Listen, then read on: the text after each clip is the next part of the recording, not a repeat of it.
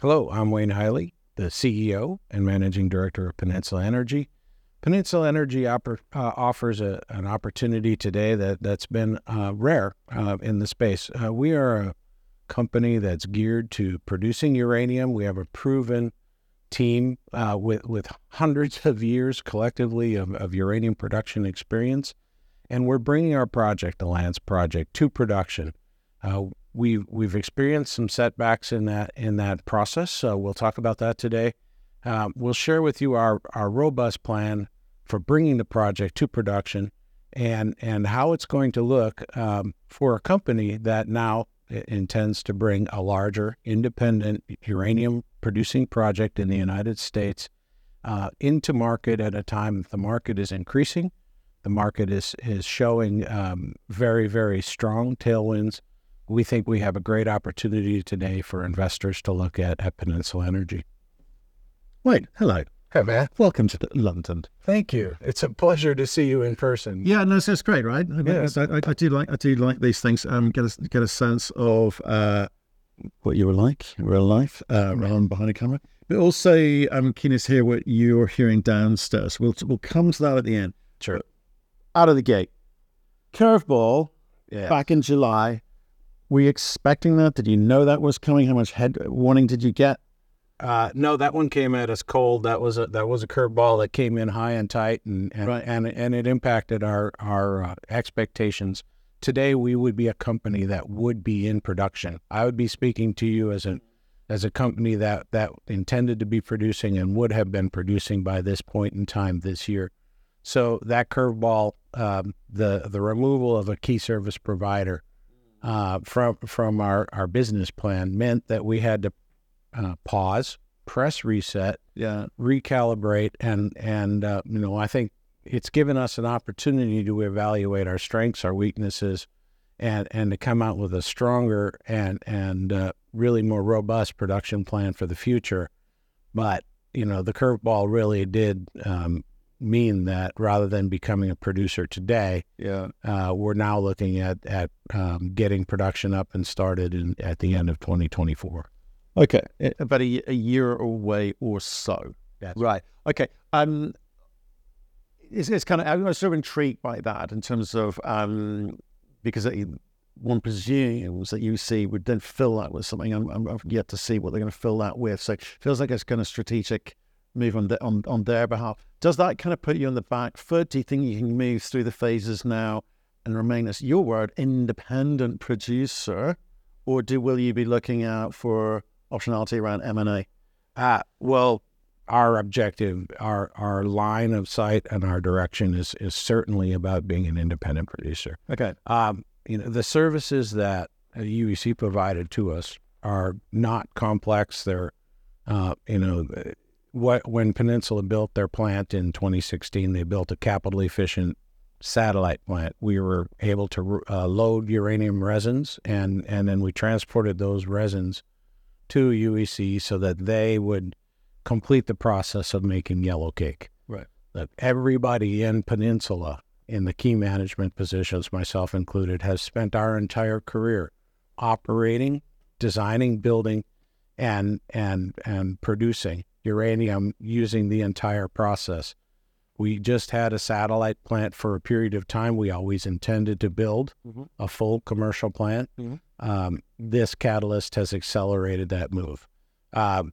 We now know that it's imperative for us to do this, to be independent. But what I'm telling you is the technology, the processes, it's fully and well known to us, and it's not a high risk proposition. It's just a delay. Right. Okay. But it does bring some challenges with it. Okay. So the options on the table for you were, let's find another processor. Are there any? Were there any? Yeah. What prevents you from doing that? You find out in the world who your friends are, and you find. You too. and there we do have friends. Yeah. And some very kind folks, who've been longtime friends have reached out and said, we can help you, we can support you in this way. We're willing to help you in another way. But at the end of the day, it was inevitable that Peninsula was going to become an independent producer. We have 50 million pound resource. It doesn't long term make sense to have a reliance on a third party to process and do something that you can do in house.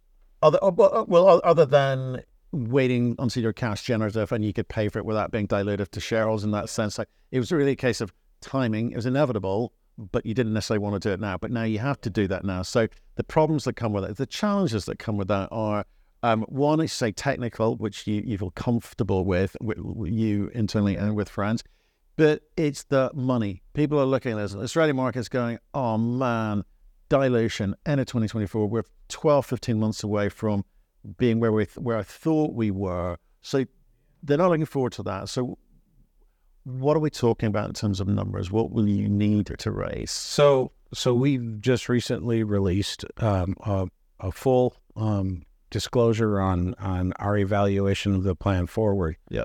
The time and the money that it's going to take for us to put a full process plant up and running. And then really after that, the exciting production plan, the fact that we'll be able to ramp up faster to a higher rate of production, okay, and generate cash flows and a positive cash flow within the first year of production. So it's all on the table. The money, we talked about a wholesome figure of what it takes for us to go from today, which at the moment is set at in July of 2023, to the point in time where we're positive cash flow generating on a month-to-month basis, and independent of further capital raises, which we project to be July of 2025. So 2 years. So how much money does it take for us to go from today to 2 years from now? And not just a project level, which is what you usually get. We gave the full answer, which was project level, corporate level. Right. And then to make sure that at that point in time in 2025, we still have a healthy bank. Right. But what's the number? What's the dollar number? $95 million. $95 million. Okay. So you've got to, one of the things that you're going to have to, and we'll come back to that. One of the things you're going to have to work out is how you time this, because we've seen a bunch of JVs, we've seen a bunch of spin-outs, we've seen a bunch of, catalyst moments, which are meant to drive value. I think the phrase that CEOs like to use, but haven't. They've actually been crushed by the market, they're crushed by their timing. So do you feel that you need to, given that you would have been in production now, do you feel you need to kind of rush that process, or do you need to read and scan the market and say, look, uranium price is on a tear, doubled in price in 2 years, we're up over $60 now. Do we just sit back for 3 months and assess that? Because when you do raise money, presumably it'll be higher values, cheaper money. Absolutely. Time is on our side. We have a healthy bank account today. We have a strategic inventory that has value.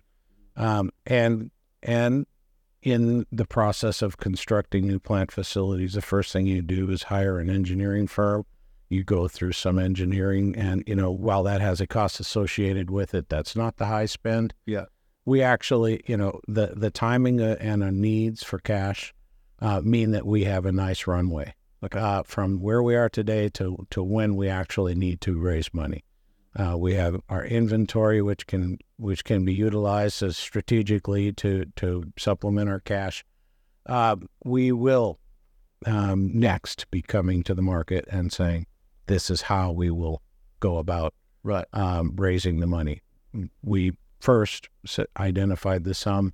The next step for us is to identify the means.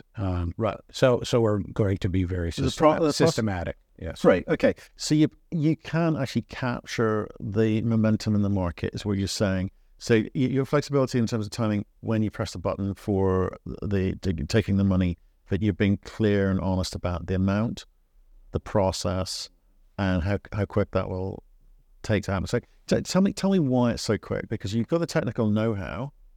What's the actual build? It doesn't sound complex by the sounds of it. Well, look, I mean, we're starting with an existing facility. We have all of the infrastructure. We have all of the staff. We have the operating staff. We have the entire crew is ready to move. It's an experienced crew. we have been planning for years to ultimately do this. So in our back pocket, we have the plans. So that's why you came to market quite quickly with an that's why. plan. I mean, that's a month, right? Yeah, I mean, it was a little over a month for us to press reset, reevaluate, and come up with a very detailed. So this is not hypothesis. This isn't like fantasy. We've done the work. Actually, we have ferreted into our past assumptions. Right. We've validated them. We've looked at design criteria. We know exactly the equipment we need. We know the size of the building. We've already ordered the building. Okay. Now, we know how big it's going to be.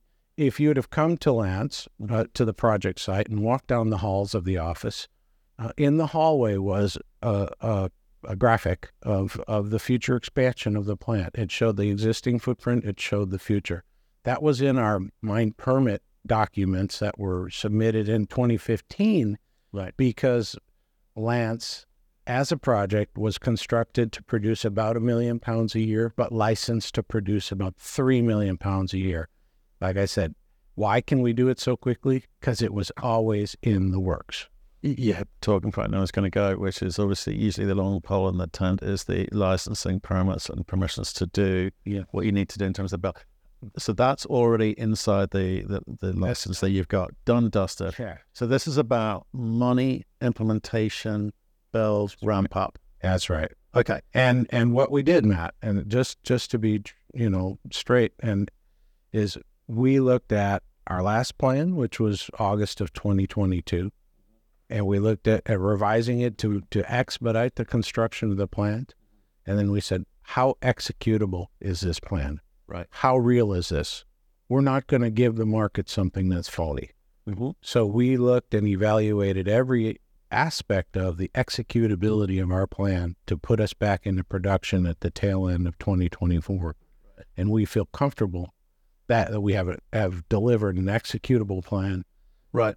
So tell me about the detail of the plan. You've indicated that whilst it's a setback in terms of another counterparty saying we don't want to do this anymore, you've implemented some changes which will perhaps allow you to kind of catch up a bit quicker in terms of some quicker wins and bigger output. Tell me about those. So, and this is detailed, but yes, we would have come into production today. And we would be producing out of existing well fields that were previously produced by the company using alkaline chemistry. We changed our process chemistry. That's been part of our narrative for a long time. Not going to spend a lot of time here, but look back at some previous interviews. Yeah. The new chemistry is far more effective, and we've proven that with both laboratory and field demonstration level work. We know that we can recover a greater percentage of the existing resource. So the first step for us going back into production was go to the old areas and recover the additional uranium. Okay. That's not the most highly effective type of mining because it's secondary. It's almost like going to a tailings pile and recovering additional gold. Yeah. We were building and continue to build new well fields. Mm-hmm. Our expectation was that Mine Unit 3, the new well field that we're building, would be available for us in the first quarter of 2024. All right, so we were starting with old areas, and eventually we'd come to some fresh ore that would really deliver.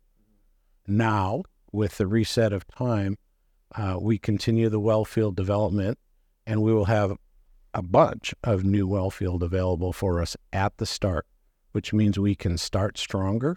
Mm-hmm. And because we're building a 2 million pound plant rather than a 1 million pound per year plant, we can go further. We can start stronger, we can go faster, and we can go further with the advanced work that will be done before we start production. So presumably with better margins too. Better margins.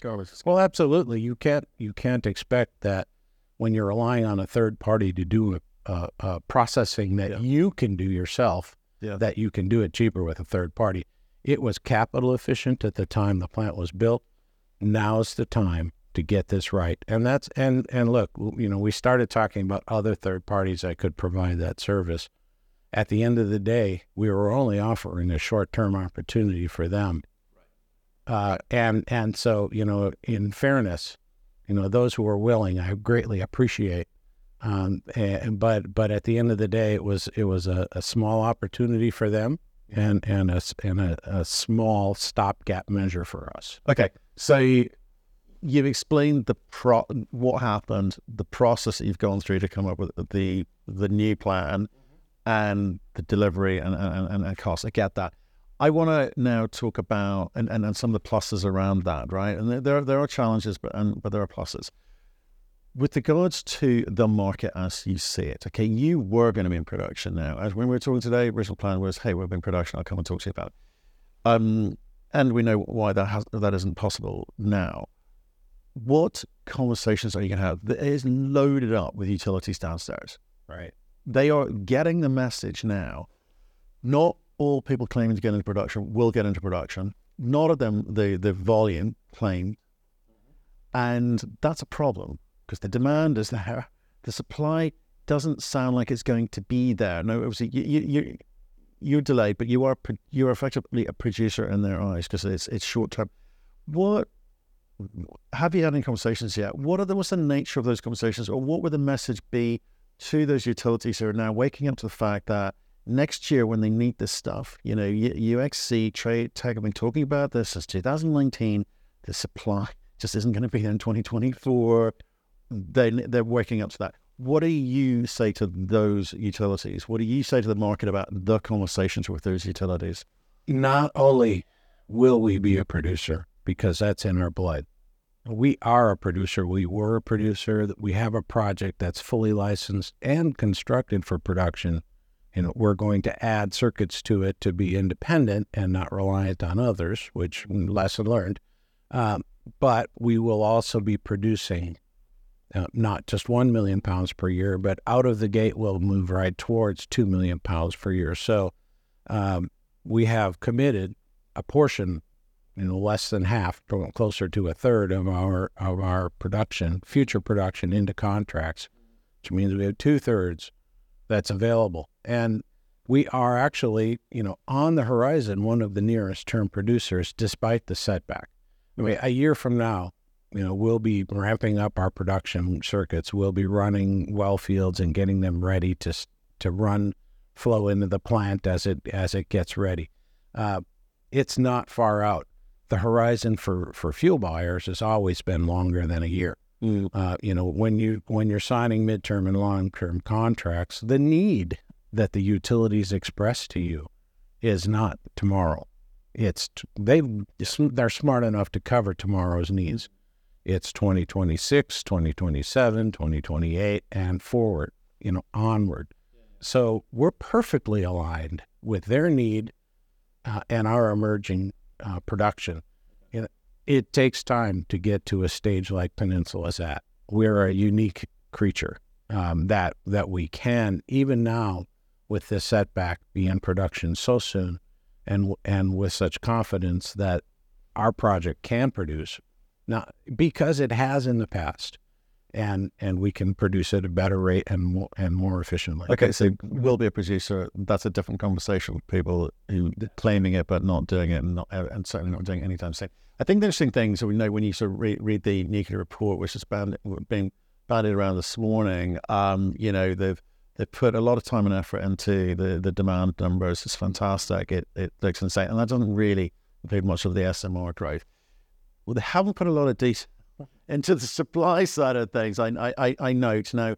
Maybe some members wouldn't want them to, because they're going to have to be discount supplied in terms of the logic and certainly the numbers about the production numbers from a lot of current uranium producers or wannabe producers of that, developers.